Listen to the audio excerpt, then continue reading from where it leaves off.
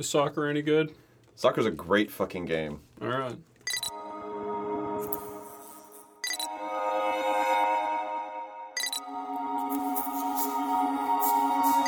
Actual garbage.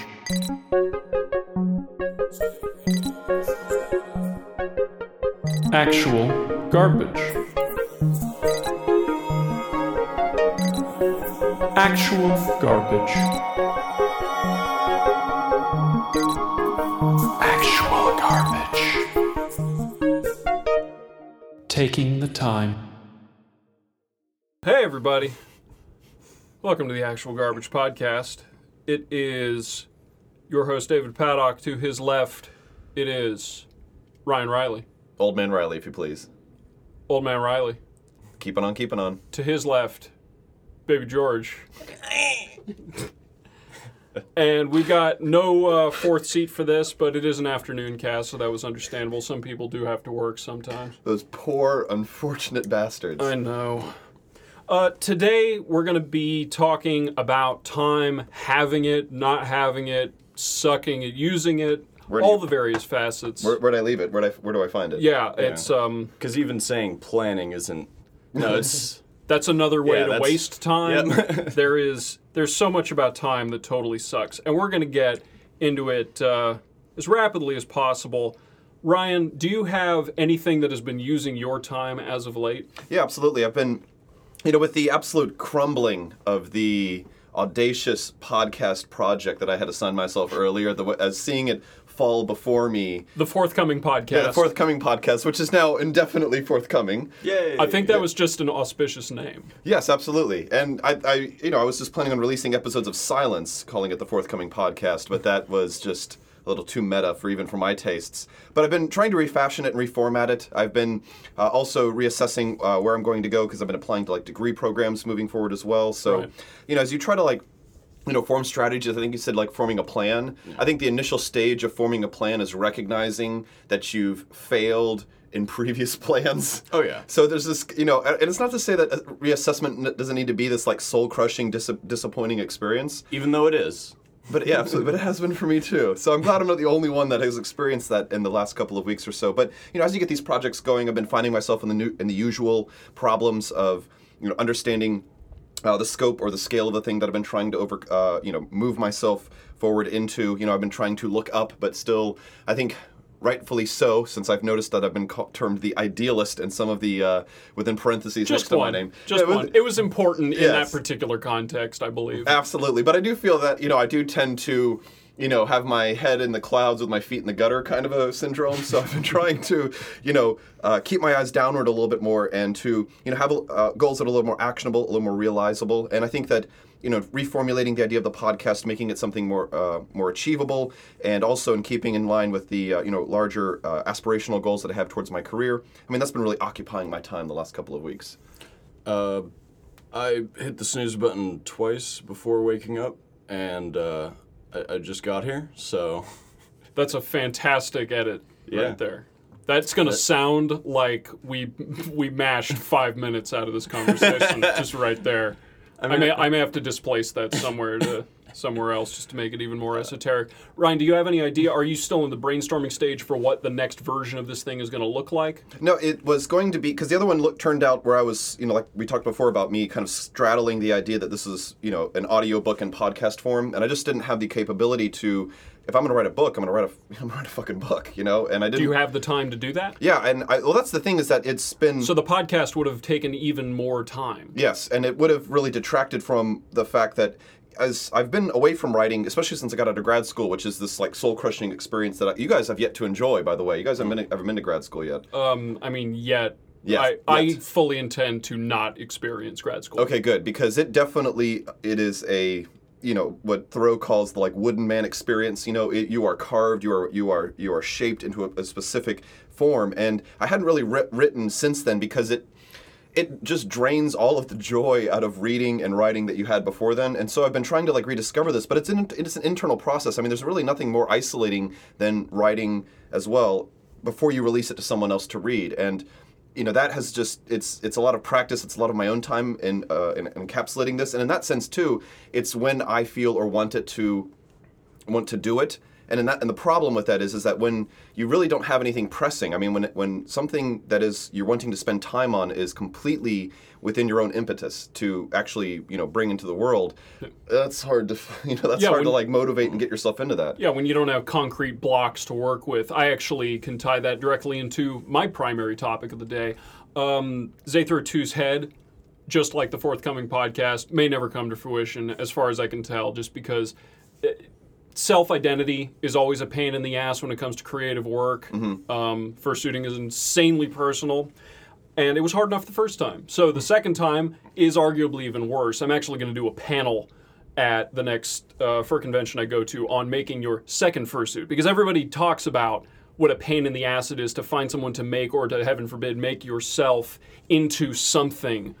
Nobody talks about then having to do that again. Even if you're just making you again, what does, the quality question, the timing question, there's a lot that goes into that. For anyone who might be interested, that panel is going on at Midwest Fur Fest from December 4th through the 6th in Chicago at the lovely Hyatt Regency. So I have attempted, at least partially an attempt to get out of the funk I've been in for a little while, I diverted those resources to an arguably unrealistic goal instead. There's a game called Undertale, which we will be doing a podcast for in the relatively near future. I highly recommend that anyone who can stomach playing video games play that game. It is practically important as far as video games go, but there's a character in it named Toriel. I've only known about this game basically for 2 days. I played it 2 days ago. So I decided, since Halloween is in 4 days, it'll be after Halloween by the time this goes up, I figured, why not make a full costume of this character I just found out about? Now, granted, I do have a visceral attachment to Toriel. I think she is very cute. However, I don't have any other attachment of any kind. It's just a Halloween costume. But it is an incredibly unrealistic Halloween costume. Making an entire suit that way in 4 days is stupid. But that's the kind of logistical hurdle that has made it very motivating to work on, because I know exactly how much time I have. Okay. I have until a party, not even on Halloween, on the 30th to get it finished. Okay. And I will wear whatever it turns out to be when I get there. And that works. I'm also working on a costume for that game for a group for a convention upcoming called ShadowCon. I'm being Papyrus, the skeleton of the... Well, not the skeleton, but he's my skeleton man. He's the one that Dylan can be. Yeah. I assume Dylan would have gone with Sans, but he's too tall. Yeah. Yeah. No, is this play that game? It's a great game. Okay. Oh, is this still Undertale? Yeah. Yes. Okay, good. I thought Old Man Riley syndrome was coming back. No. Okay, good. Oh, all right. That was me mocking you. Good. Gotcha. Okay. Yeah, this is all from the same game. All right. Yeah, same game. And I'm doing it for a group, so I have other people relying on me, which has been my impetus to work on it. But I also have a side project of just making a cowl or some type of headdress for that mask that I made months ago. Right. Because that's what I actually want to wear on Halloween, because I'm working on Halloween. Gotcha. And they told me I could wear something, so I want to be goddamn terrifying. Right. I want to be a straight up nuisance in that store, and if they expect me to work, they made a mistake. Yeah, you're gonna make your bosses pay for employing. Yeah, that rule will change next Halloween. I'm assuming is the overall goal for like. They probably won't have me. Excellent. All right. Well, I think that. But again, regardless of any sort of occupational hatred, you've got a deadline. I do have a deadline, yeah. You have a drop-dead date, and I think that is critical. Yes, because that is what I'm lacking currently. Yeah. But a bigger problem with that we've all faced is, like I said, I wake up at 1 p.m. and I work at 6, so I got 4 hours to do whatever before I even have to get ready. What can you do in 4 hours? That's basically no time. If I start, I'm going to want to keep working. And then if I get pulled away, I'm not going to start working again. Right. If that sounds really stupid to you, that's because Dylan is being sarcastic. 4 hours is a really, really long time. It's just that figuring out what to do with that time. Yeah. Being able to manipulate that 4 hours into a practical way where you don't feel anxious and pressured, or that any mistake you make, because with a time crunch, failure is exacerbated. everything is worse about a single failure when you're working in a 4-hour period. Well, it makes the failure more realistic. Yeah. Because you don't potentially, you may literally not be able to recover from it. Yeah. I mean, if you have 4 hours and you're making up a mistake for 1 hour, you've lost a fourth of your time. Right. That's a huge proportion of time wasted. Yeah. So instead, why not waste the whole 4 and throw it up to fate? Like, yeah, man, there's nothing I could do. I could have wasted 25%, but I'm going to waste the full 100. Yeah. Okay, cool. Go full. I'm an all or nothing kind of guy. I got it, yeah. So. Well, no, but I see. No, I understand that absolutely the problem that you've kind of identified there too. But I mean, I think we're all kind of talking about the same thing, which is that it's not necessarily procrastination, but it is the pressure of the deadline that can be a motivating force here. I mean, are we all kind of in agreement with that? That like, having I think it's deadline... virtually critical to projects of scale that they have these deadlines. Yeah. When's your deadline for the skeleton costume that you were working on? That is the week after Halloween. Okay, so that's impending. You got all the time in the world, man. How many 4 hours do we have there? I have more time, but that project is larger. Gotcha. It's a full costume instead of just a headdress. I'm basically just going to work on the headdress the day before Halloween. Right. I also have the morning before, so I can just try to pump it all out. It's not a complicated process. It's just something that's been on my mind while working on this other project. Okay, and then, but because it's very much, I find the same thing too. Like when I know something's coming up, right? I'm not, I don't necessarily am working on it, but it occupies my headspace more as well. And I mean, do you find that too, David? Where still thinking about it? Yeah, where you're working out those ideas? Is that the plan we're talking about here? Is we're kind of thinking and keeping it in our mental attention? I mean, I think there is a lot to talk about the way that planning and even brainstorming gets in the way of having time to begin with, because you end up. Whether you attribute it to being work. Yeah, well, and it's to some extent you need it. It's a necessary evil. It's just how much do you actually want to put in? Because everyone understands the diminishing return of plans. That's the joke. How do you make God laugh? It's by making a plan or telling him what you're going to do. But you got to know what you want to do in order to cordon off your time, and then you have to somehow deal with that in a living roadmap sort of way. And you feel when you're planning. If you're doing it right, in quotes, you can feel like you're sorting it out properly. And you end up constraining yourself that way because as soon as you fall off of an articulated plan, that's even more demotivating than starting with no plan whatsoever. Because you can then back up. It's way easier to back up and out of a plan that was either poorly conceived or non-existent. But I mean, do we encapsulate, or do we bring into the idea that part of what we're planning is the thinking about aspect? Because if there's kind of a preliminary stage to a project, it is the inspiration or the idea that we have for this thing, and there is. Do we plan for the thinking about planning, or do we plan for, in a sense, this mental activity or this mental exercise that we put ourselves through in thinking about it as well? Because I like my unstructured time, and I like to think that. I would consider that part of my process or part of my plan, as I'm working on something, be it, an essay for an entrance or essay for a grad school application or, for a podcast. I like this, kind of unstructured time, and I don't necessarily consider the fact that when I put down actionable goals, that's the plan. I mean, no, there's, the plan is that, I'm going to be spending time thinking about, imagining what this thing is going to look like when it's manifest. But also, seeing potential pitfalls along the way. Do you guys kind of consider that planning, or do we need the deadline to kind of focus us, and then we're focused on planning the actionable goals? Well, what you're talking about is conceiving. Right. Okay, so that's different.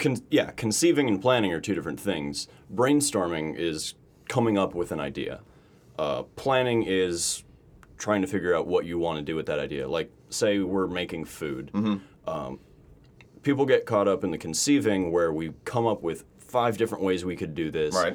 Then we think about one for a long time and we don't like it. We think about the next, and we get into these rabbit holes. And I mean, you wind up planning out a dinner and staring at a bowl of water, and you're thinking, man, this is going to be great. Right. And you just stare at it for way too long. And then even if you just start to boil the water, you're, I don't know, things are getting, this water's boiling way too slow. This is not going as fast as I wanted. Well, and what if you need cold water? Oh, fuck. You probably just fucked it up. Yeah. You should probably just quit now.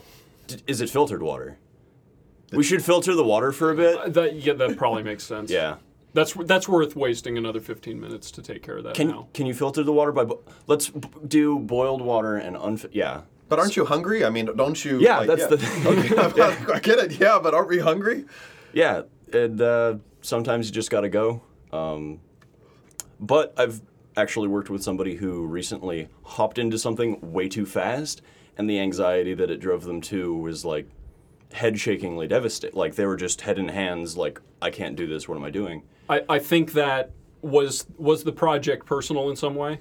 It was personal and on a tremendous scale. Yeah, see, that's for the a part. very important internship. Yeah, see, that's the part that I think makes this fall apart. That's where I think the Toriel thing for me is the secret sauce, where it's simultaneously incredibly low stakes. Like, the biggest problem with what I'm going to do is I will show up and look slightly like an idiot. Which I will be in a group of friends who understand that's me. Like, that's not revealing of anything. Yeah. Because my alternative, and something I may do anyway, is I will go in my regular fursuit. So I will either seem stupid or as crazy as they already know I am, because I went to that party last year in a fursuit. Mm-hmm. Incredibly low stakes, not self-defining, but still on a deadline. So it's something I want to do. Like, it's not like I'm just going, because this is done. It's cool and it's instrumental. There's a very good reason I'm doing this, because it's tricking me into practicing making foam fursuit heads. Because I can't fucking get myself to do that on a project that really matters, in quotes. Yeah. But it's got all the rest of the ingredients. Well, and as well, I mean, is it the pressure of the deadline that kind of gives us this, like, I'm going to head in, fuck it kind of attitude that we're, those smaller scale failures will somehow become a little more You've got to brush them realizable? aside. That's the thing, is that the pressure of the deadline gives us this kind of, that virtue of ignorance, if I may, as well. Yeah. The idea that we don't perhaps realize we're going to fail. I'm going to disallow that. Okay, thank you. Yeah. Overruled. Yeah, thank you. So, I mean, but is it the kind of pressure of the deadline that gives us that fuck it attitude, like we're going to jaunty on into this thing like a fucking pirate, and we're going to storm the battlements and, metaphor after metaphor, or take this thing over? I mean, is that what we're looking for here? I think it helps. It keeps your mood up. It's great it's a good feeling to have while you're doing it. Right. But again, like the friend of mine who was working on that project, they hopped into it, wanted to get it all done. They were feeling it. And just before the deadline, where they had technically finished, they looked back and saw all the mistakes that they made. Right. And then they were like, I have to fix all of this. Yeah. Then they've made this mess for themselves that they think they have to fix and like clean up. And the deadline is now a day, and they feel like they have the whole project again. But how do we kind of reconcile those two out? I mean, how do we look at the scope of a project, and we perhaps have started a week late on something, or a day late, or whatever, but the time crunch that we've kind of put ourselves into, because I think that a lot of people do the procrastination time management strategy by default. I think that is just a natural way that people fall into, which is that deadlines are very motivating, but I don't think that perhaps we assess fully whether or not that is the best strategy to take in general. And I mean, how do we solve that problem? I think it's natural that you do that. You procrastinate so that you can impose that deadline, because Absolutely. Without it, you don't have it. Well, I always tell my students mostly is where I encounter this. I had a class before a major essay was due Friday, and I'm like, well, have we prepared for class? And they're like, well, we've got an essay due, and I'm like, yeah, you've had an essay due for 5 weeks. And I grade them on their participation when they come to class prepared, and nobody's prepared because they're all working on a paper that they should have been working on for 5 weeks, and they act like they should get an excuse. And it's like, no, every day you weren't working on this paper was a day you were putting yourself in this situation. I mean, do you not recognize that? Oh, that's a very real thing, but there is no deadline in college that's over a week away, because you always give yourself a week to do everything. That's not, and sometimes even a day. Like, that's because you need that design in your head, and it requires, as I think the people around this table, the maturity level of which is still slightly in question, but I think we can at least reconcile being motivated. Even we have trouble abstracting that deadline to make it feel like it is now that we need to start working. But that's bullshit. I mean, we have the time, right? We have the time. That's exactly the point of what we're talking about, is that having time and using it are so different. Okay. Yeah. And procrastination is a problematic feature of, having time but not feeling that we actually have it, right? The idea that it's just, I have the time, I just don't need the time to work on this right now. And as we mentioned earlier, there are people who have it in the back of their heads all the time. I'm imagining that we've all had like a paper due in a long stretch. Yes. And we've thought about it. Yes, There are other people who don't even think about it. yes. And then they hold it up. Like, what do you say to the people who are not actively thinking about a project and then remember or realize that the time crunch is real, and then they don't have that whole back of the head, like, I've written a paper and, I can write a paper in 2 days because I've been kind of thinking about it for the whole time. There are people who don't plan at all. I really want to know what people think all the time, because most of it I just imagine is complete static. I just imagine everybody's head to be just most of the time. I really don't know what people are thinking about. You know what they're thinking about? Spring break. Spring break. No, but I think, because that's the thing too, is that, for writing a paper or doing a project that can be achievable within a given period of intense time, I think you're absolutely right to kind of, once again, I wanted to bring that back to the idea that, thinking about it is part of the planning for the project in general, and that is actualizable, absolutely. And we're coming from a bit of we're the privileged table, so... Yeah, absolutely. Gifted table here. I was going to get to that. Yeah. There's some... The ability to do what we're talking about might be a higher level than, the common person. No, it has nothing to do with that. No? It has to do with motivation. Motivation? People who don't know what they actually want to do don't work on things. I know this because I'm one of those people. Mm-hmm. This is why. I mean, I was perfectly capable. I would occasionally have neurotic thoughts about the things that I needed to do a month from now because there was an essay or a project. But if I didn't care about the class, it would not get done. That's all it takes. Whether there is an actual staticky noise going on in people's heads or not, I believe we can take in some sort of abstract, almost philosophical sense that it is staticky because what they're talking about doesn't matter to them in some sense, other than in a very consumerist, sort of hedonistic way. It's that they don't know what they want to do. Yeah. If you know what you want to do, you can still have this problem if you don't have deadlines, but even the deadlines themselves are irrelevant if you actually don't care. Yeah. You need something. So we're just really good at caring about basics, like I think arguably dumb stuff most of the time. This table is very good at worrying about things. Yes. Everyone at this table, whether justifiably or not, quite capable of worrying about things and caring about things. Well, I would argue too the idea of static is that kind of the immediacy of needs, where someone is, or I think a lot of people perhaps have this idea that I've just got to accomplish things that are very, very close at hand, or satisfying urges that are not necessarily baser, but just sensational. Yeah, sensational and very quick, or very I'm bored now. I need to do something about this now. Kind of thinking or behaving, and reactive. Well, yeah, to their own, like you talked about, hedonistic. I mean, that's what they do. They react to their own needs, and that is you're absolutely right. It is kind of, as do we. It's just that hedonism doesn't normally apply to what we do because what we do is deliberately effortful, which ends up making it not look like that. But that is still absolutely what it is. Or pleasurable most of the time. Yeah, but that's the thing, is we have to be careful not to confuse that, because that is our pleasure, is in the effortful realm that most people avoid. Like that's the trap we fell into in being part of the production camp, is that we like that struggle, except for Dylan, of course. Yeah. Well, no, but then too, that the idea that you can have goals, or that you can have things that motivate you to action on an excessively short scale. I mean, that's not overall productive in accomplishing larger tasks. And then if you take the other side of the coin, which can be just equally bad, which is that your goals or your desires are so preposterously far out into the future or too grand that you really never, in the short term, make the small steps towards those goals either. And, I do think that, it's been kind of pointed out to me as well that perhaps there is a disconnect in my own thinking between having, massive mountains that I want to climb in the future, but not focusing these smaller or medium-term goals as far as steps move towards them as well. And I think that that's that linkage of what we have to have in place is important as well, where, where do we avoid focusing on things that are kind of immediacy,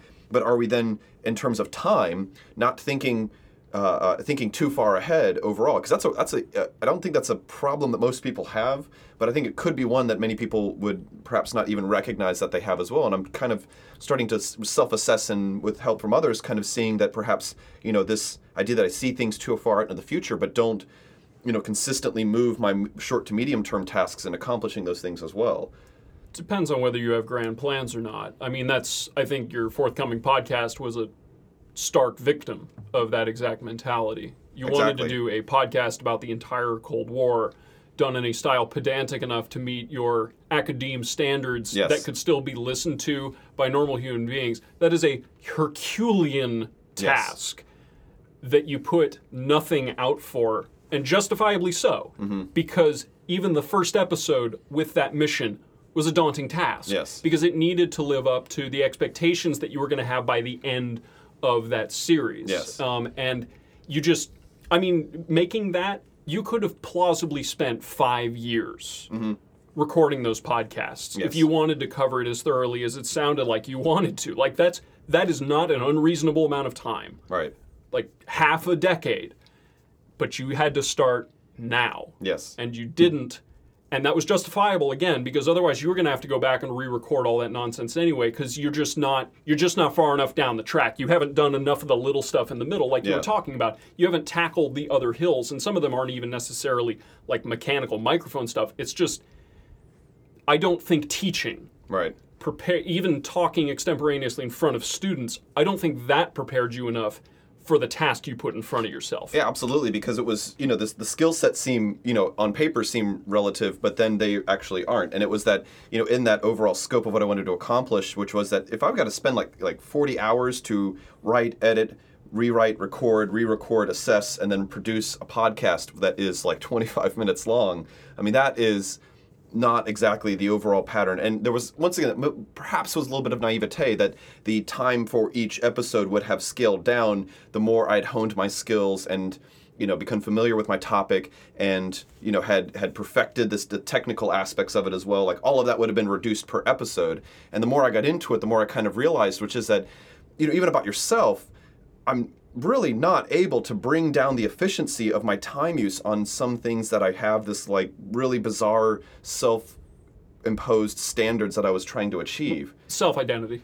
A question that I would have, and something that whenever I set these large hurdles, when I get started, I have the issue of losing interest or motivation or wanting to switch completely. Are you afraid that if you were to start this podcast, at some point you would stop caring? Would you go, man, I don't really want to do this. This isn't as great as I thought. Right. Well, especially, and I wouldn't have thought that it would have been the idea that it would have been like the idea that people would have liked what I was putting out there. If I did this thing and I had like 200 subscribers after 3 years, would I have been that obsessed with the idea that this is actually doing what I wanted it to do? But also it was, when I really had to kind of look at this thing and I started budgeting my time, I started marking down what I was working on. And when I fucking looked at this, I was like, I was going to lose the desire to put that much effort into something. And especially since it would have detracted from the other time I wanted to spend on things as well. Yeah. And that was the biggest the hurdle as well, was that in the short term, it was taking a long time, and I was willing to sacrifice that. To accomplish other things. Yes, at first, with the assumption that it would have become more efficient and it would have taken less time in the future. And when I really got into it and I looked into it, and after I'd seen the amount of time it took me to get, 4 episodes typed and written, 1 recorded, getting feedback, going back, reassessing, replanning, rewriting, beginning to work on that. No. I had to say no, because it would have drained so much time from other things that I was just not really wanting to sacrifice. And I will tell you this though, I have lost energy and willpower to accomplish things because they have faded from my attention. Right? They just kind of like lose attention. The ephemera. I lose my desire. I lose my love for the thing. But you said you're still working on it. What I've transitioned now is to something I think is a little more actionable, which is that I love international politics, and I still spend a lot of time on keeping up current with events, with focusing on research, with reading history. And what I've done now is that I've basically got the idea that I would do a more extemporaneous, shorter form podcasts, which would be what do you call, Carlin, like the dialogue with sources, right? So I would take like a current event, I would pick out two or three themes that I could quickly digest and comment on, and then get that done. And that I'm looking at, and as I've been preparing for it, would take me roughly 2 to 3 hours to get to the recording phase. And I was figuring that's okay, right? That's roughly half a day or more of work that I could put into it, and that would be a little bit more accomplishable. And it'd also go to the larger scope of trying to exist in a modern world, of having a website with yourself because I've also been in talks with people about contributing to magazines and writing articles and copy editing and things like that, and researching, and a similar thing at a more practical pace. Exactly, and that fits in more to the scope of what I would want to do, which is to transition your success or the skills you've demonstrated in something into something larger as well. Because to be honest as well, I think if I was really assessing this, a 5-year project on the Cold War podcast was not the main fucking goal of this thing. And that's what was, once again, the idea of the scale or the goal of the thing was just, it lost me, man. It really lost me. And Well, it was a beautiful dream. Absolutely. I mean, again, you were attempting to bridge the holy gap between an academic and a public understanding of a complex topic. Like, this is a dream that a whole lot of orators have, and virtually none of them achieve it. And it's funny that Dan Carlin already basically showed you what that path was going to look like, and he may still be an augur for what it's going to look like, because what you are talking about of taking 2 or 3 concepts and relating them is exactly how hardcore history started. Yes. His first... Hardcore history. It is, That's man, yeah. the voiceover guy does that. Yeah. Oh, really? Yeah, Oh, yeah. yeah. Oh, fucking rad. All right, I need to listen to this. All right.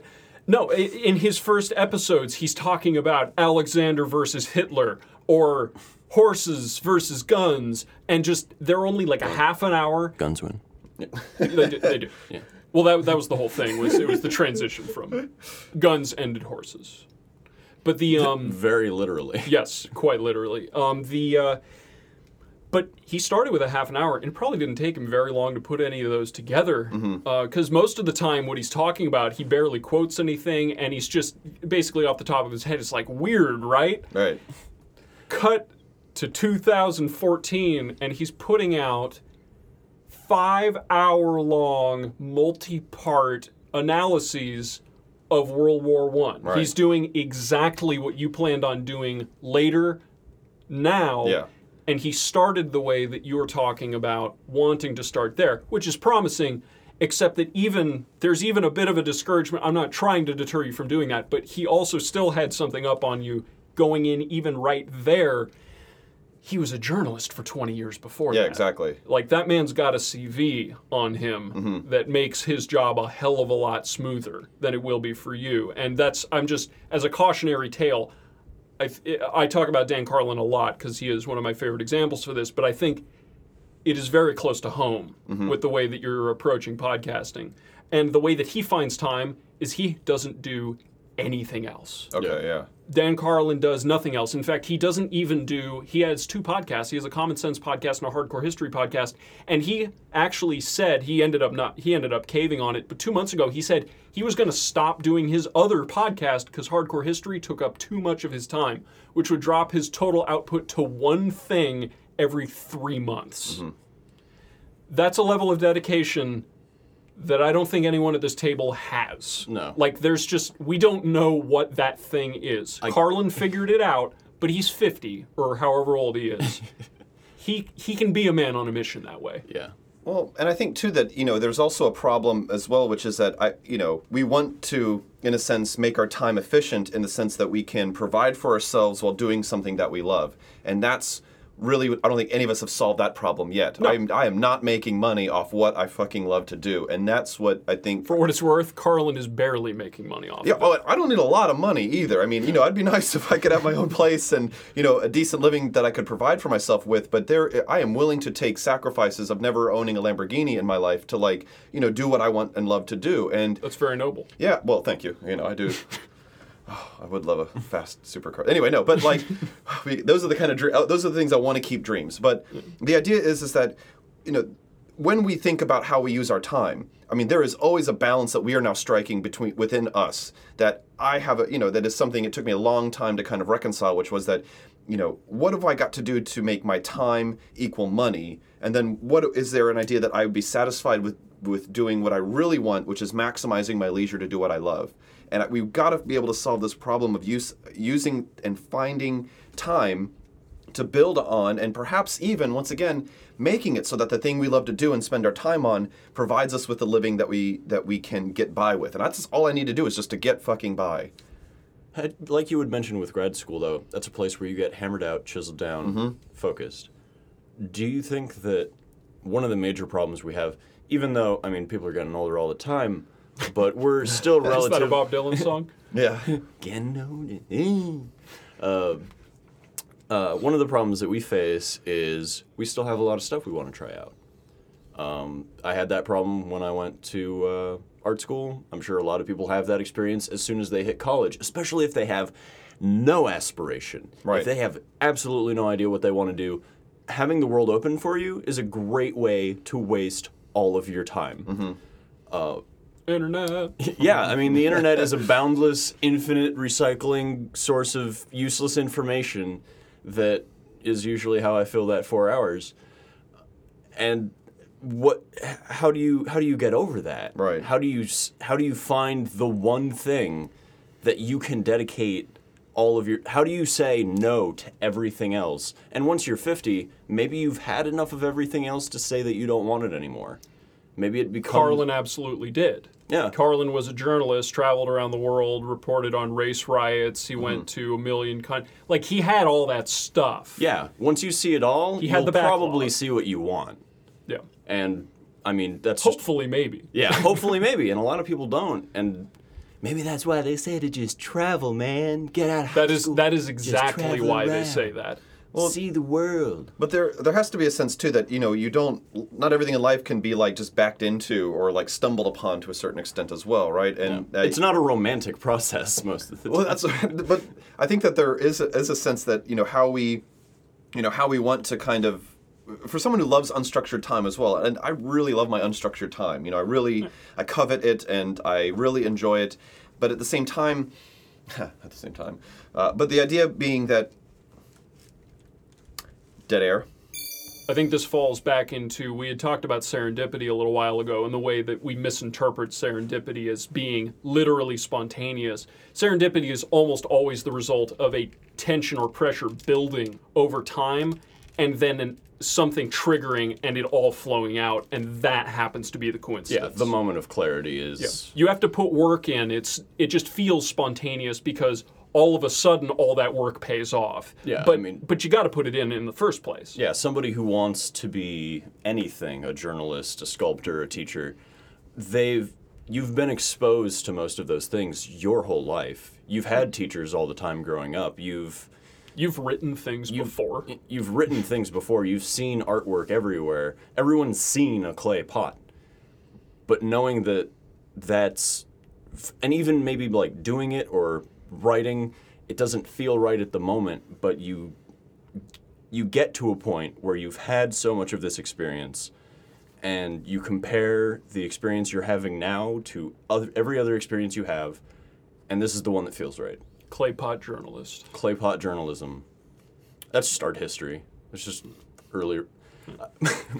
My first art history teacher was really upset that she was teaching Art History 1 because she just hates clay pots and wall paintings, and that's literally all it is. Yeah. It's all that survived. Yeah. I mean, I was able to make a joke on a test. We were supposed to mention 5 interesting attributes about each clay pot, and, stretching that out, because they don't have names, there's no author, There's You no rate artists. them for roundness. Yeah, rate them for smoothness. And I made a rap joke and was like, black and yellow, and she wrote, ha ha, checked it off as correct, and I got an A on the test. Like, she's all right. She knew it was up. Are you still striving for... Man, I'm just having a hard time with this, with how we kind of reconcile this, you know, how we look at what we consider to be structured, right, part of a plan. But then how do we account for the fact that we need a certain amount of unstructured time that will inevitably perhaps lead to what we're talking about here of serendipity inspiration, which takes you off your plan as well.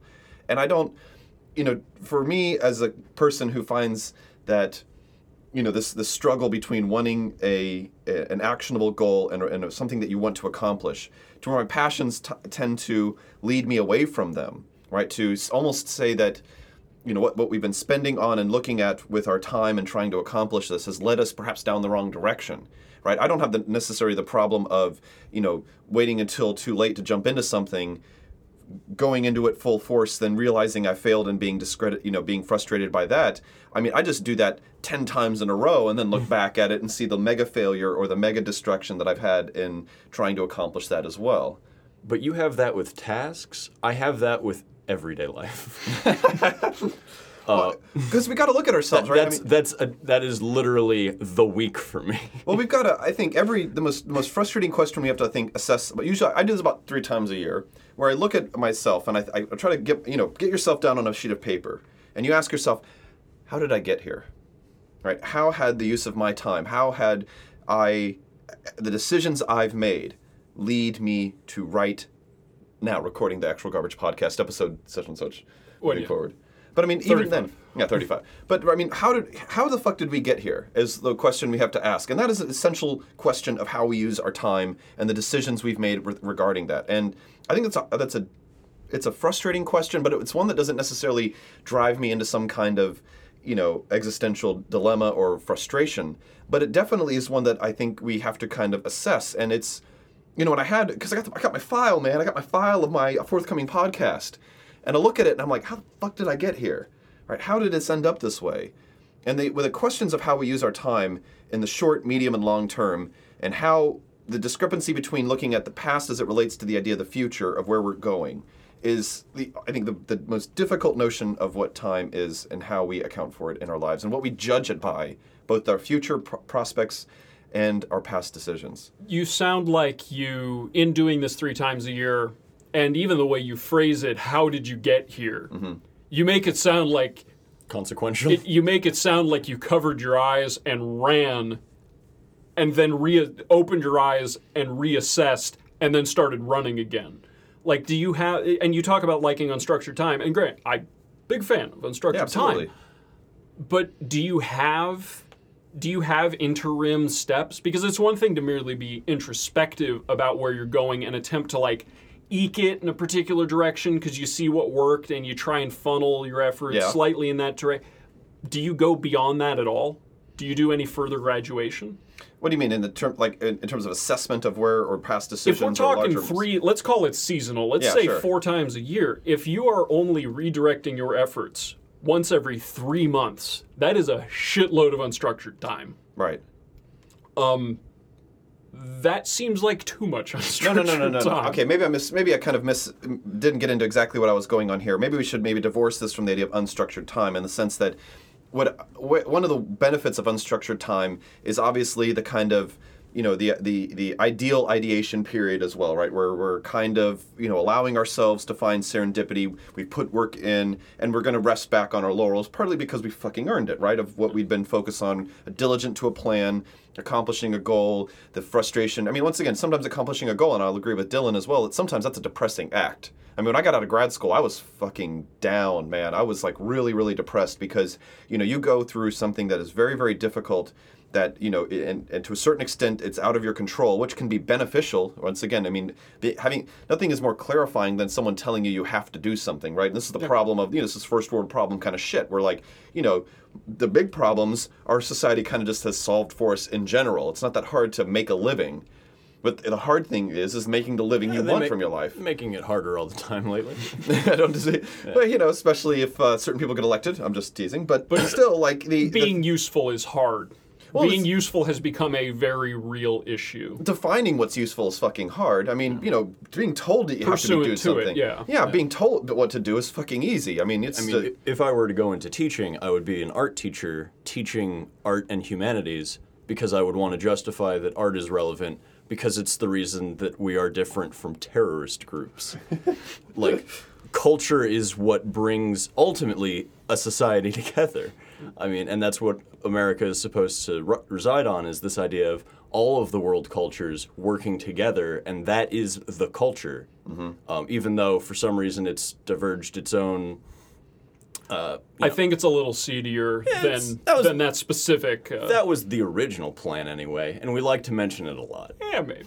That's up for debate. But yeah, I mean, having a culture and saying that what we look at and how we express ourselves is relevant to being a human being has to have worth. But they cut art all the time because they teach it as craft, and they say, why would you need to know how to make a clay pot? That's useless. Nobody's selling clay pots, which may be true, but knowing the process of doing that, knowing that throughout history this is how people have survived, people have been inspired, people have looked at objects and went, this is amazing. I want to stay awake I want to be alive for this. Right.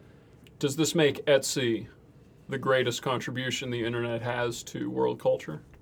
Yes. Okay. Absolutely. All right, just making sure. Well, I mean, it definitely made the internet the best contribution to world culture. I mean, we're making internet right now, right? Yeah, we're doing it, man. Here we are.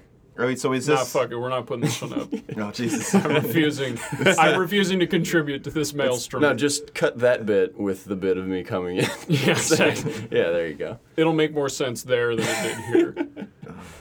Being useful is something that I mean, last night at work, I threw what could only be described as a tantrum because we're having a corporate inspection today, and I was told, have a good close, make everything look great so that I don't have to clean up in the morning. And a small amount of pressure. I usually do a fine job, closing up, cleaning up the store. We took a little longer than it should have, and I felt like I had failed, and because of that, I wasn't useful, and because I wasn't useful, I shouldn't exist. Damn straight. Yeah, so I've had these issues of what is functionally practical? Are there functionally, can someone actually be worthless? Is there such a thing as a worthless human being? And the resounding thing is no, because I don't want to think about me maybe being one. That's what most people assess. Yeah, sure, if you're mentally and physically handy, if you are literally a vegetable, you still have a worthwhile existence. We would rather keep you alive, blinking in a bed, just to prove that humanity deserves to be alive. And that's just the kind of thing I think about, making burritos.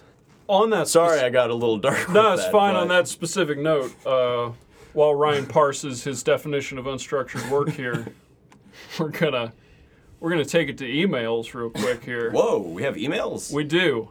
We have an email coming in from Jacob Paddock. Oh, fucking A.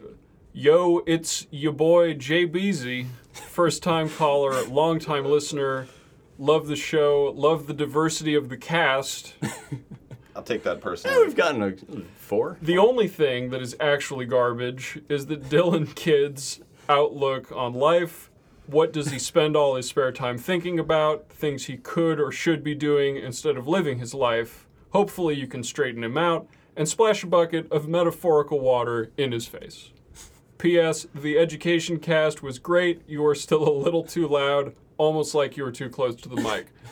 Well, the mic's in the middle. Fuck you. The mic is in the middle, and unless people lean directly into it, I'm just very loud. So this considered listener has a concern for, seems to have a pertinent concern. Dylan, are you a bitch? I'll describe it as being a bummer. All right, fair enough.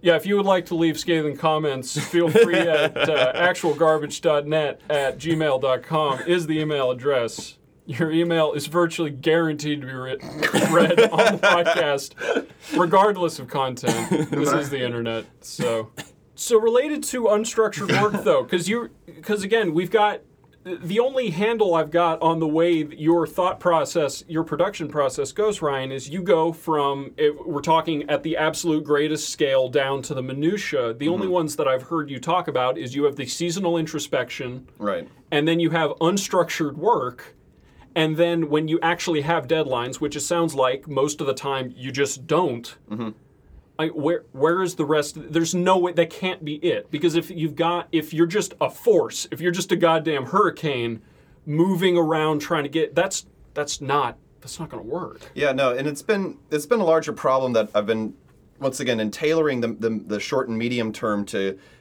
accomplishing the larger overall goal of what we're trying to accomplish here. And it's, once again, the hurricane idea isn't exactly the wrong way to kind of look at it, which is that... Actually, no, I take that back. Tornado, yeah. Because, we'll go with tornado. Well, no, but it's also difficult, too, because there is a kind of, a maelstrom that happens. And what you're kind of hoping for is that when it leaves, that it leaves a pile of something that is relatively what you were hoping to try to accomplish. And that is not perhaps, I will absolutely agree, that is not perhaps the best kind of way overall to proceed. But at the same time, I can kind of, generate those maelstorms fairly frequently. I mean, the one aspect I do have that I think makes me not necessarily, I don't like the idea of being productive, but the idea that I do formulate my time in an effective manner is that I can, generate these things several times a day and get things done. I mean, that's generally how I try to accomplish tasks that I have to do, like for work, right? I mean, the best thing about my job and why I like my job is that I used to have to punch a time clock too, right? Where you have a shift and you have responsibilities within that shift. Old Man Riley is a professor for those who are new to the show. Oh, yes, excellent, yeah. So I have, I got class time and that's... Did you just say sexcellent?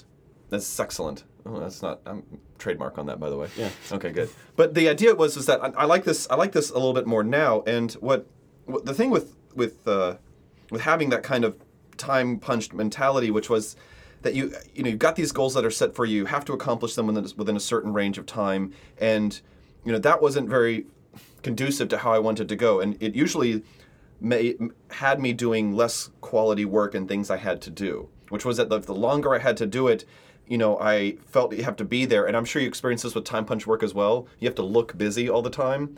And I don't have to look busy because my job is supervision. I have to make sure other people are busy. Excellent. And then I get mad at them because I got to where I was because there's always shit to do and I know to do it. Yes. Other people don't know to do it, so I have to tell them. Yes. And that was I'm such a busybody. They assigned me to make other bodies busy. And it was when I have to work, I mean, I used to have this problem where anything that I had to do, I would dick around with it, and it would take me so much longer to do something, right? Like a 1 hour task, I'd fuck around with it, I wouldn't get it done, and it would take me 4 hours to do a 1 hour task, and then I did it crappy on the output, and I kind of... Do you have an example of this? Yeah, it's the household chore problem kind of an idea. It was I'm gonna clean my room. Yes, exactly. Yeah. And I would just fuck around, and every little thing I had to alter, I'd let's look at the pictures. Cool, I found it. Oh, fucking hey. Yeah, it was I haven't seen this forever. Yeah, exactly. And that kind of thing really wouldn't keep me on task. And like I said, I would expand it out and do it longer. And it could be any kind of a task in general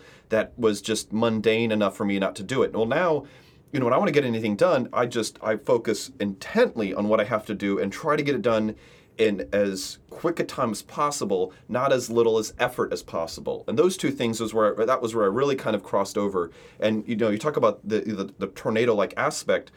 The weird thing is that I still feel that when I accomplish things that I'm really good at is when I still have these things or these tasks almost imposed on me. And it's I've kind of got the maelstrom idea working, and now if I can just find the way to increase my productive and attentive and quality of work, if I can accomplish that without having these things thrust upon me. And it's kind of weird because as I've been thinking about what I want to do, I mean, horror of horrors, I'm still thinking about going back to grad school to get another degree. And that's that's in part a defeat, but it's also, I think, just a recognition that I just don't know if I am able to accomplish or perform my best when I'm setting my own deadlines and goals. And that's fucking depressing. I got to be honest with you. I mean, that's what once again, You know, and I have those how did I get here kind of moments. I mean, I've kind of like realized those kind of things. It's like, I mean, we have to be honest with ourselves, right? We talk about self-deception. No, we don't. We've got to be honest with ourselves to say, you know, where and what am I good at? And not what I want to be good at or what I think I'm good at. I mean, where have I really produced? Where have I gotten a recognition from other people that I've done good things? And the unfortunate thing is that the real wheelhouse that I've kind of recognized is that it's all been in things someone's asked me to do or that I've been required to do. I mean, I've got a lot of attaboys for teaching, and to be honest, I mean, it's my job. I mean, I have to do it in order to pay the bills, and yet I'm pretty fucking decent at it. I mean, I'm really pretty decent at it, and it's like, I mean, why can't I find that level of success and satisfaction with something that I self-impose on myself? And that's really, you know, once again, the idea of required time and, you know, optional time. Like, I've got to just get better at the optional time and making that more, not necessarily a priority. Your optional time required. Yes, to some way, and that's what I'm trying to find. And that's the way David's treating his project right now. He's taking the thing he has wanted to do, but kind of held back on. Yeah, and then I flipped it a little bit on myself, lowered it so that it doesn't have the introspective crisis behind it. But you did some real jerry-rigging mentally on how to achieve. I've gotten very good at tricking the part of my brain that is good at tricking the rest of my brain, because the back and front of my head are both very devious creatures. Can we save that phrase so that we can like play that on loop? That phrase you just said? Okay, good. But it's the way that you address it. Still, just the way you talk about it, you have such a passive language about it. The way how did I get here doesn't tell you anything about what you actually did, because that potentially leaves open the entire world of the environment having taken you exactly where you are. You don't sound like you put enough direction into it to motivate yourself. Like, I'm surprised, other than in an ephemeral day-to-day fashion, which granted works very well for me. I work on to-do lists very, very well. I found that to be my best organizational pattern, is just a whiteboard with all the shit I need to do on it. But I need goals outside of that, or I will stop putting things on the to-do list. Mm-hmm. And that level of direction seems like it's still missing from the elements that you've laid out. Well, it's just tough because, you know, a lot of times we tend, you know, the idea of being productive or using your time effectively, you're essentially only accomplishing small-term goals. And the problem, once again, is that, you know, how did you get here? It feels like you didn't have control over what you were at, because most people focus on the short term so long. I mean, you know, we've all experienced problems, and I know, David, you as well have expressed this idea that, you know, you have a hard time, you know, intently focusing on a project that's longer than 4 days, 5 days long or whatever. Yeah. And, you know, that I think you've been working out on a system to try to, once again, like I said, trick yourself to where you can harness that your own. I mean, you're not a tornado, you're a hurricane. I mean, you're a multi-day phenomenon, whereas I would be, you know, a little bit more intensive in a waking up kind of mood, to where it's like I can make these things happen twice a day. And then I kind of have my unstructured time outside of that. And it's just because there is such a discrepancy between the two of these like maelstorms and unstructured time, or this loose time that I have outside of that, where the regular world fucking happens. And that's why it can feel like it's snuck up on you, because the regular world, you know, forces these things on you. And I don't feel like I'm in charge of my regular world. I mean, I really don't. And that's what's disappointing. That's what's disconcerting. And then when you've got to say, how did I get here? You have to say, you know, how am I doing and how am I living a life and what I have to do that I really didn't feel like I made the choice to do. And that's what we talk about. Like, yeah, let it happen. Let yourself luck into it. Well, the downside of that is that, you know, you might find yourself in a situation that A, you don't feel you can extricate yourself from easily. And then B, you find out that if you have to stick into this to actually make something out of it, I mean, what if you've got to put in another fucking year? What if you've got to put in more years to accomplish that? I mean, we just can't imagine that, you know, it's just as easy as, you know, just popping yourself out of a pool, drying off, and going and doing something different. I mean, there's a path dependency, to use the language of social sciences, that we are on. And it is a path, we are path dependent. And we are just not able to just, like, you know, hop over the lane and just change our direction easily. And like you just said, with lanes, you're completely segregating the functional world to keep you alive. These are the tasks that I complete to stay alive, and this is what makes me feel accomplished. And with, you've always mentioned hurdles, pitfalls, peaks and valleys, and being at the top of the mountain. Do you feel like when you're at the top of the mountain, that's the moment where you say, how did I get here? Or are you just enjoying being here?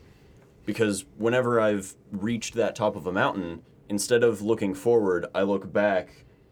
I've literally looked back there. And I see the pitfalls and go, I didn't deserve this height. I need to go back down to accommodate. Yeah, well, it's tough too because you're not in you know, those things that are outside of your control are exactly that, outside of your control. Yeah. And you know, if you stay at something for a period of time, right, like your work environment, I mean, that can change, right? Like a new boss comes in, you know, and then all of a sudden what you've been doing, what you had enjoyed, suddenly you find not enjoyable. Yes, absolutely. I would not be at that job right now. Again, they tried to move me to a different store. We almost lost our GM very early when I worked there. And yeah, that would have changed absolutely everything. And it's in that sense, David, I think it is. I mean, it is passive because there are elements of your life that you are not actively in control of either. And you know, parsing those things out and deciding where and how you've ended up at a certain point in time. I mean, you do have to kind of reassess in that sense of like, well, what have I done to kind of get here? Because there has been something out of my control that A, I didn't foresee, or that B has now impacted me in a way that I'm not enjoying. And you know, you have to then say, can I stick this out? Do I want to stick this out? And how do I extricate myself from these? All of those are not short-term solutions. I mean, you know, people that bail out and jump ship on those kinds of problems, even at a short or, you know, in terms of importance that are perhaps minimal importance. I mean, when some people just bail out of those, I mean, that is not constructive. I mean, that is not a way to accomplish long-term goals, is by bailing out of small projects outside of it and then just assuming, oh, that's all on the right path as long as I can just, you know, figure it out before I get there. And that's not the case. It's just not the fucking case. And it, you know, I'm not to say that I'm a passive person, but there is a problem in the sense that when you've dedicated the time to something and the view you thought you were going to see isn't what you find when you look around and you don't fucking see that. I mean, it's not your fault necessarily, but it sure as shit is something you have to reconcile and deal with and figure out where you're going to go from here. And you've got to figure out if you're going to keep climbing the mountain or go down. And both of those options are hard, because that's the thing. Climbing the mountain's difficult, but no one ever talks about the trip down from Everest. And when you like actually talk with people who actually accomplish large goals, even people who do that, that's the most dangerous, difficult, daunting task. Yeah, like getting down from that fucking mountain piece. If you were to write a hit book, you gonna write another? It won't be that one. Yeah, like that's the joke with writers, right? Yeah, your second novel. And big successes make every other success feel even more. I mean, every task is as daunting as the last, because every success is hard won. It raises the bar. Yeah, no, and Ralph Ellison, one of my favorite writers of all time, I mean, he encountered this problem. I mean, he wrote Invisible Man, and 35 years later. Done. Yeah, 35 years later, he had his own problems, but at the same time, I feel like I've got second novel syndrome. I've never written my first fucking novel. Like, what the hell? Still seems like a lack of direction, though. Even the ability to reconcile the degree to which the environment matters still puts you in a passive role, because you are merely you got to the point where you're rolling with the punches, but you're not punching back. Yeah, well, you guys are telling me that, you know, you're like, well, there's a benefit to this, right? Just go out there, travel the world, do a little, you know, do your thing and have some... I would never say that. I don't travel anywhere. But that's... I was remarking on what society says. Exactly. Or at least spring break. Exactly. And I'm just, you know, I'm still... There's a social impetus to do so. And it's an easy way. Travel is a cheap, in quotes, because it's not actually cheap at all, way to just expand... okay, I'm just going to back this up and use all the cliches at the same time because it's travel. Seeing the world expand your horizons, like that's the reason travel is supposed to be useful. And I'm not disparaging that in any way. A lot of cliches get that way on purpose. It's just, that's a very straightforward way to make sure that you're not missing something. Right. It's an easy way to add triggers to your life that you don't have if you just sit home and brood. It's a way of forcing yourself into it. I do that a little bit with the podcast by trying, which I've actually sort of gotten out of the last couple episodes, but we're going to pick it back up, of making sure this podcast doesn't get stagnant. Because we could make what we have here better. We could just get better with our cadence and the conversational content. Or I could make sure I'm not missing anything by taking the mic up to Gainesville, by talking about a movie, by talking about a video game, which we're going to do soon, doing a remote call, which I'm going to do soon-ish, logistics notwithstanding. That'd be cool. I understand that, and it's actually, I think the first person I heard this lesson from directly was, of all people, Jay Leno, is that as soon as you can get a laugh from the whole room, you know that room is safe. You need to find somewhere where no one's laughing again. Because if you don't do that, you will box yourself in. You will build yourself into a corner, and you may have, and even though you feel comfortable, you feel like you're in your element here, you don't, you just tautologically, you don't fucking know. You don't know that this is the end. But you have to conquer the first room first. And that brings us back again to the unstructured time and the way it relates to your podcast, the forthcoming podcast. You saw that perfect room, and you're reaching for that room when there are all these other rooms on the way there that you need to conquer first. And you may not know which ones they are, and it's good to be introspective to sort of figure out which ones they are. But again, it just feels like, Ryan, you've got a lack. You have a lack of activity to the way that you approach these things. And something with both of the ways you guys are describing this is totally compartmentalized. We have lanes, we have rooms. Life is a continuous stream. The only thing that segregates night from day is when you wake, like, when is morning? It's when you wake up again. 2 p.m. is my morning. It's when I woke up. You should probably stop doing that. Yeah, I should probably stop doing that. Because I want to enjoy stuff after work, and I get out of work at midnight. Yeah, enjoy sleeping, and then wake up at 5. Well, I got a different problem. I can't sleep past 8 a.m. anymore. Neither can I. That's such shit, man. I wanted to sleep in so bad all the time now, and at like 7:45 hits, no matter the day or the day of the week or the hour I went to bed, I can't sleep in anymore. But this idea of compartmentalizing to accomplish completing the room. In real life, it's easy to take that metaphor, or in metaphor, it's easy to take that concept of the room, the people that you see, when in reality, people come and go all the time. Everything is always fluctuating, and you're moving through this stream of being alive. I think Ryan's got that part down. He has that part down. That's the thing. I think you've got that part down in spades. But he has the idea that depending on initial choices, it'll spur you down areas where events will happen. I just imagine things in an even looser sense where there is no lane, there is only the storm. You are in the storm and trying to fly. You are... All right, is he the storm or the bird? Huh? We're getting our metaphors mixed here. All right, storm... He was a tornado. Oh, no. Life is the storm. You are the shrapnel. Okay. Like, you are trying to fly in this storm. Gotcha. All right, he's shrapnel? I'll take it. Bird, what? You're in the fucking storm. That could Whatever's be the in name storm. of a bird. There are a lot of weird names of birds. So. Snipes? Yeah, exactly. Yeah. They're a weird name bird. So you're the bird shrapnel. This is not making it into the wall of conceit.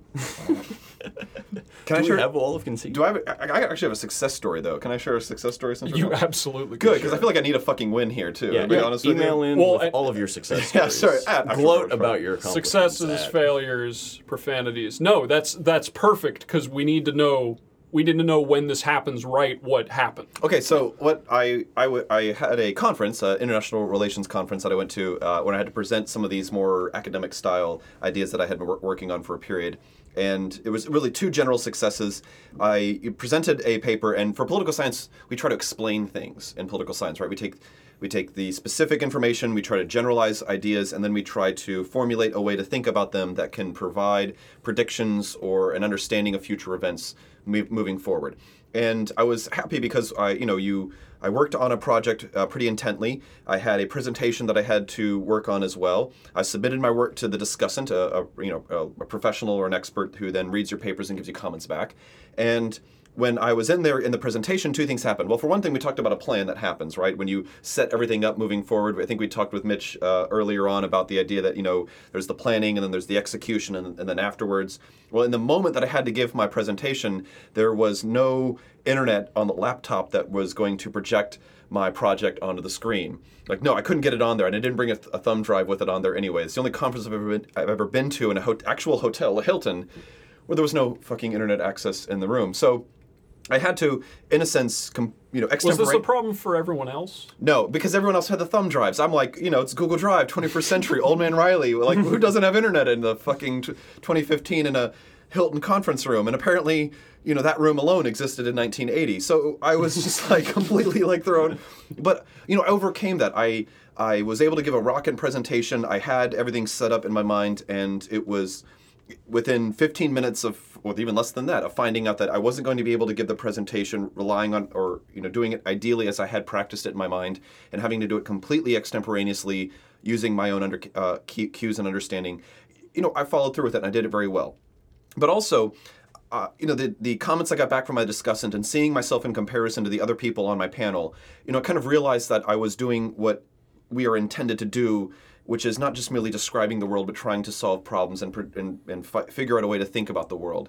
And the comments I got back were you always know when you get comments back from someone, which is that if they have very harsh, specific, and detailed critiques that get to the heart of what you're doing, you've done a good job. Because A, you've been clear in expressing what your intent was, and then also you've also clarified to them where some of the major pitfalls or where you needed to perhaps work on or clarify. So if your mistakes are in a sense a little bit more glaring in intellectual work, the better I think the scope of your comments on where you need to improve can be. And so in that sense, I felt very successful in that I had intended to accomplish what I wanted to accomplish. I got feedback from someone that I respect and who was, well trained in our discipline also. And also when you go and you hear other comments that are just generally like, well, I really liked your paper and I thought that you really executed well what you're trying to accomplish, and I just think that you just need to work on a little bit of things. I didn't get comments like that. I was like, I got comments like, are you being innovative enough in your approach on how you're, very, what seemed very harsh, but things that I take to mean that I was on the right track of what I wanted to do. And in a sense, I had, thought about this and worked on it for a long period of time.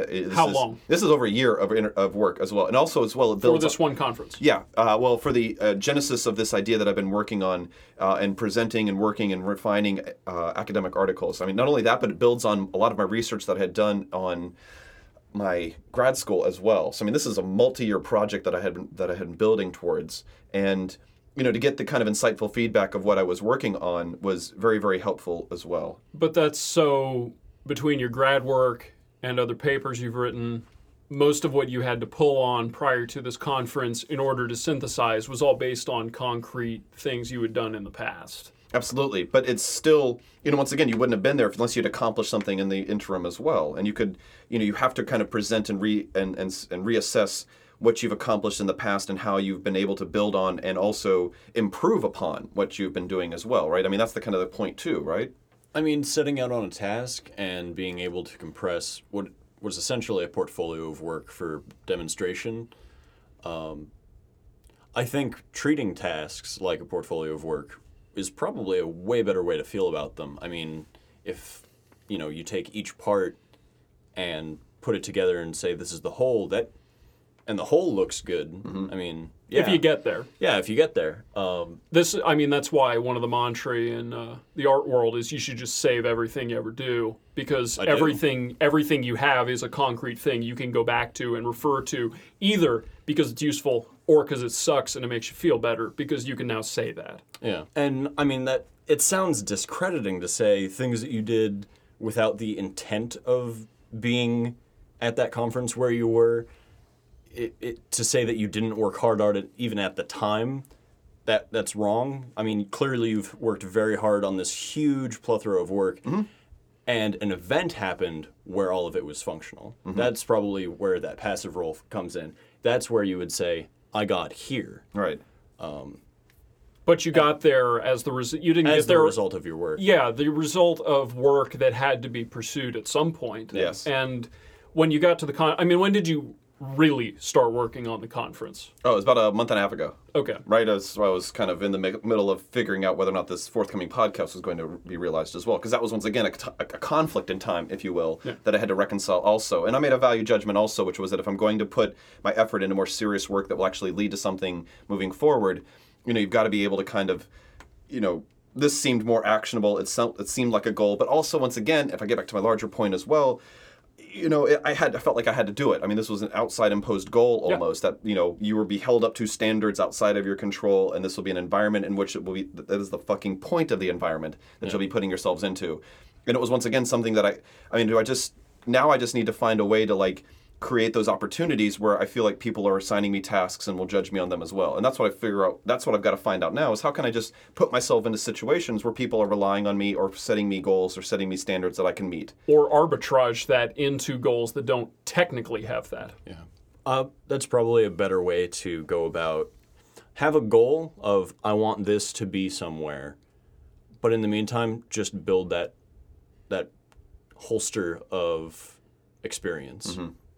And then being able to unload, because then you all right, now I'm understanding how this compartmentalizing thing works. So you take each of your projects, you accomplish them one at a time. You take all of them at once, and then you assign them to this big goal. Right. And if they're interrelated, that makes it a bit more complicated. But yeah, that's probably a great way to feel accomplished. Steps in a plan tend to be interrelated. Yeah. But the problem is that, you don't, just because you're good at something doesn't mean you have the overall skills or talents necessary to accomplish that goal. And I'm kind of, I don't want to see myself as, I'm a hammer and I need a nail, but I do feel like, if I'm able to just, execute what has been assigned to me, then I'm not the kind of person who will set up the board or set the nail that needs hammering. You know what I mean? I don't find that I'm able to kind of self-generate or, also I think create an environment where you could be that for other people as well. I just don't think that I'm able to kind of find that. Get enough nails and wait for somebody to ask you to build a house. Exactly. Well, no, I've just been building the best hammer. I've got a great fucking hammer. I mean, if the hammer is my mind and my ability to, work on and execute tasks, I mean, now I'm needing someone to, set up some fucking nails for me to hammer. And that's the problem too, is that when do we kind of find this idea or reliance on other people that we need as well? I mean, because we all need other people, right? You were the one that was arguing we potentially didn't, so you don't have to convince us. Well, this is the whole point of this podcast, is to kind of understand where we're at in general with the scope of our failures. Yeah. And we're trying to fucking reassess and understand these things. I've just kind of been trying to figure out, and once again, reconciling the idea of what we want to do, because I don't want this to be something that is just on my leisure time. I would like to do this and be able to make a living off of it. And that's the overall goal. I mean, if there's a fucking goal I want to do what I want passionately, and I want to be able to make money doing that. Well, that's why we're going to have Dave Ramsey on the show next week. Oh, very good. Turning your dreams into cash. Even better. That'll be a nice segue for this conversation. Bringing other people into what you're doing is the easiest way to build a responsibility outside of yourself. It makes the discipline much easier to, not necessarily the discipline, but the willpower. By reducing the amount of discipline that you need, you also decrease the amount of willpower it requires, because you can feed off. It's very easy to feed off of other people. This is a phenomenon that occurs when you talk in front of live audiences if you're not so completely wrapped in fear. Most of the time, it is important to understand that the audience, in almost all circumstances, wants you to succeed. Mm-hmm. Like, the audience would not be there if they thought, they may be there if they think you suck. They would radically prefer if you did not suck. Right. And doing projects for other people are exactly the same way. They don't want you to fail. Mm-hmm. Like, they may have a slightly adversarial attitude if they're expecting something out of you, but even that can be channeled. I mean, that falls into a competitive edge, mm-hmm. which is another thing that you can't necessarily get by yourself. There are projects where that's hard to do, and in interim steps, it's almost impossible sometimes. I mean, like the stuff that I'm trying to do around this house is at least one step removed. Building this house into a laboratory and workshop has no direct benefit to anyone but myself and maybe you mm-hmm. very peripherally. Right. So that can potentially be hard to work on. I have to somehow abstract it, and the way that I do that is I bring other people around. I bring Dylan around and I let him use it for the same purpose, and that gives me an additional perspective to look through. It gives me deadlines if I need to make sure that I have things in order. It's that accountability makes the time matter in a way that it doesn't otherwise. Because me saying, or even Dylan, we can talk shit about him while he's not here, he's at the bathroom. Having 4 hours is completely different than needing 4 hours. Yes. And obviously, if you need 4 hours and don't have them, that sucks. But having 4 hours and not needing them is it's completely useless. You end up on the internet, or you do whatever. You do what I do and have been doing for the last 3 weeks, where you basically walk around thinking of all the great shit you could be doing if you were slightly more motivated. Right. You need that accountability. And people are a very straightforward, not always simple, but a straightforward way to get that out of it. Yeah. Well, and I talked before about, me needing the Nemesi, environment as well. And it's not necessarily that, that I'm wanting to hurt or, tear down other people, but, there is a kind of a necessarily competitive component to my personality that I do have.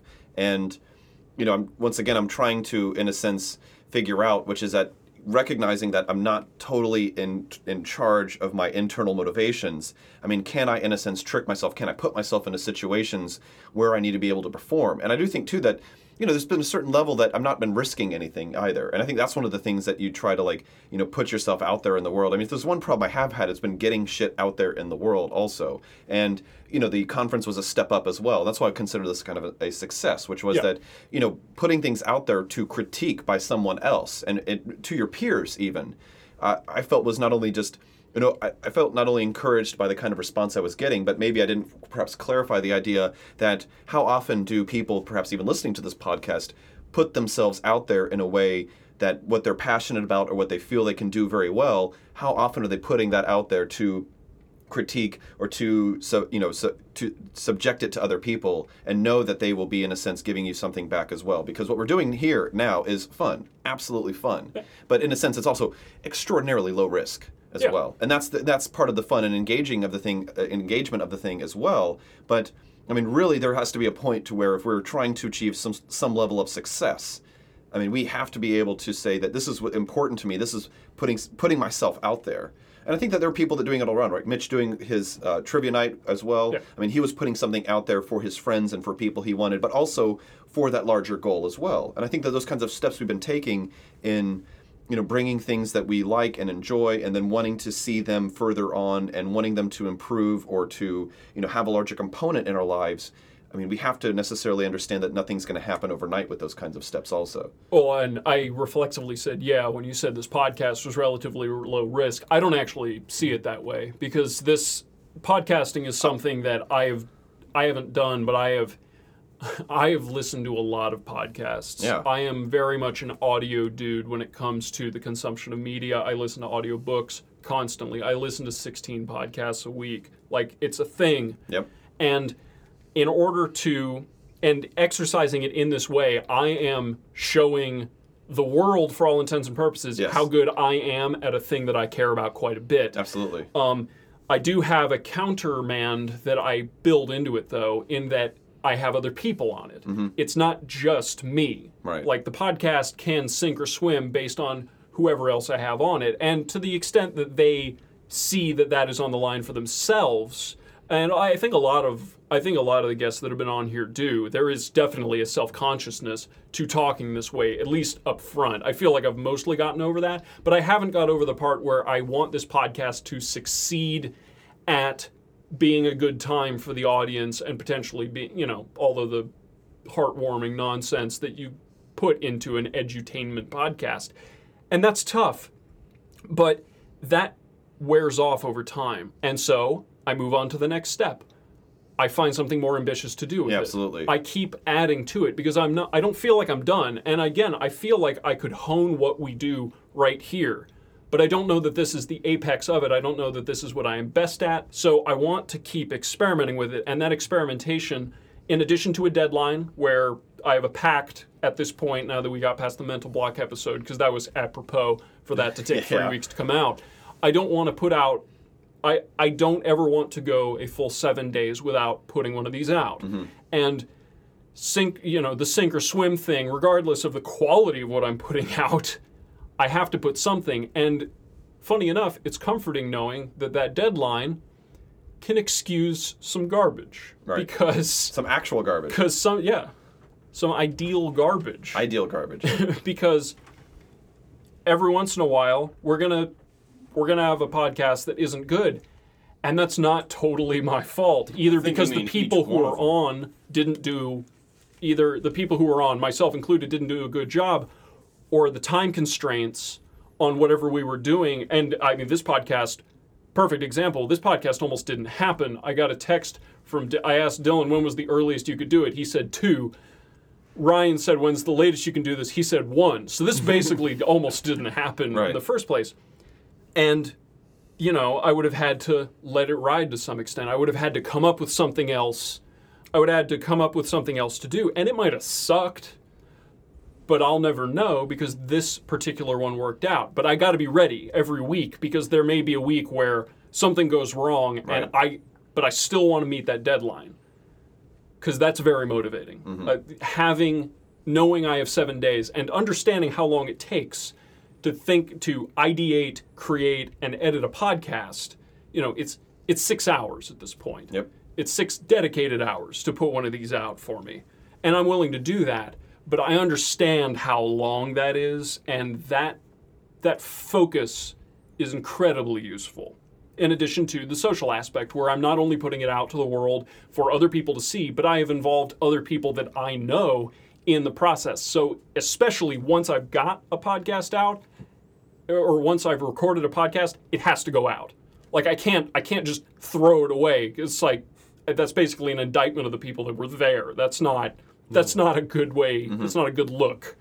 Yeah, especially if that's the one they are on. Yeah, exactly. If it's the first one they're on, and I've basically reinforced that too. We have 12 podcasts and I think 7 guests so far. There have been a lot of first guests. Right.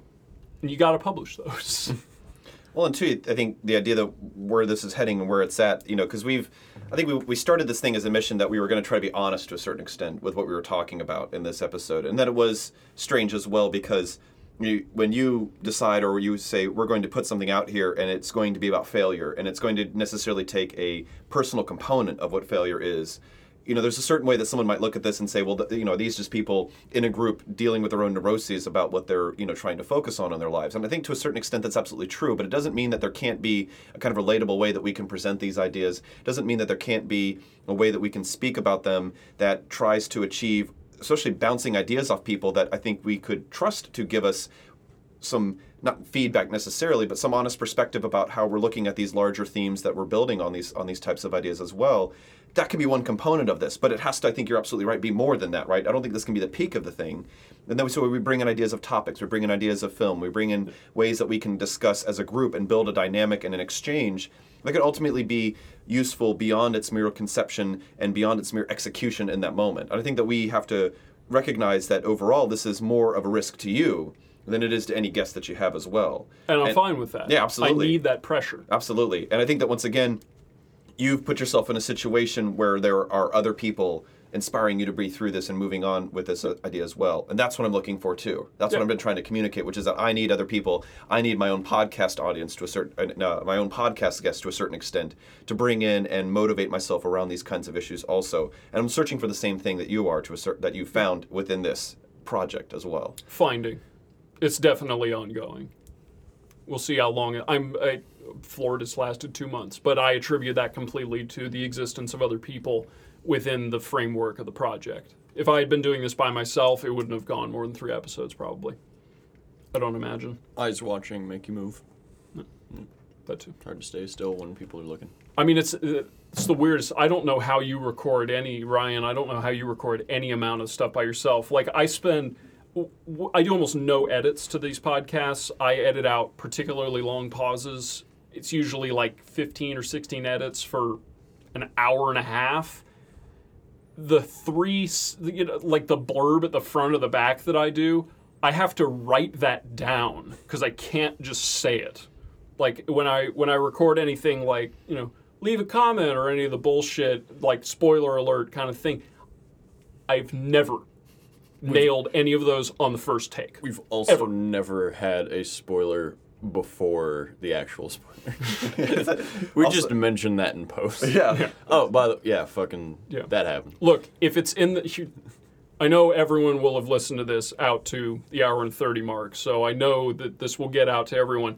If the movie or the video game is in the title, we expect that you have experienced this for yourself already, because it's no fun talking around that. Undertale being a fantastic example. I want to do a discussion of Undertale not only because it deserves it, but because I can't review that game. Like, there's nothing I can say about that game that will compel you to play it other than without kind of screwing with it, and I can't expound on it properly. And talking about it in a meta sense is part of the game. Yeah, it's part of the game. Yeah. In a really great way. Yeah, no, like that begs for that conversation, but we could talk about it for 15 minutes with no spoilers, and that would be boring. Yeah, that would suck. It would sound bad. Yeah. I mean, I've been trying to describe Quiplash to people by comparing it to Cards Against Humanity, and I just say those words and they lose interest because that game's kind of been written out as just, oh, we're doing that again, okay. Yeah. But then I set it up and I forced them to play it, and they're like, this is way better, like you said, even though we kind of just ignored that. Yeah. Well, folks, I think that is going to do it. Ryan's got a split. I need to take a nap. Dylan, what do you got to do? Excellent. Sand the Skilla-Man. Oh, yeah. You got shit to do. Yeah, I have shit to do, too, but I need to take a nap first. I am tired. I got to go to work. Yeah. Take a nap at work. Old man Riley got to hit the job. Got to hit the hay. Yeah, so no, that'll do it for this. I don't know that I'll call this Having Time, since I think there's another specific topic that came up enough times I may change the title. Regardless, thanks for listening. Tune in for podcasts on, what are we doing? Undertale. Oh, we're also doing A Trip to the Moon, because I figured since the movie? Nicole and Ryan were complaining that we were doing recent 21st century movies, so I figured I would go back to what is considered basically the first film. May as well balance it out. So yeah, A Trip to the Moon is like 15 minutes long. Just watch the damn thing. And Undertale is about 7 hours to play through correctly. Absolutely worth your time. That'll be and up $10. Yeah, also, and like $10. Like, what are you doing? Go the extra mile and purchase the version with the soundtrack. It's like $3 cheaper on the soundtrack. It's bumping. And with that, that's going to do it. Thanks, everybody, for listening.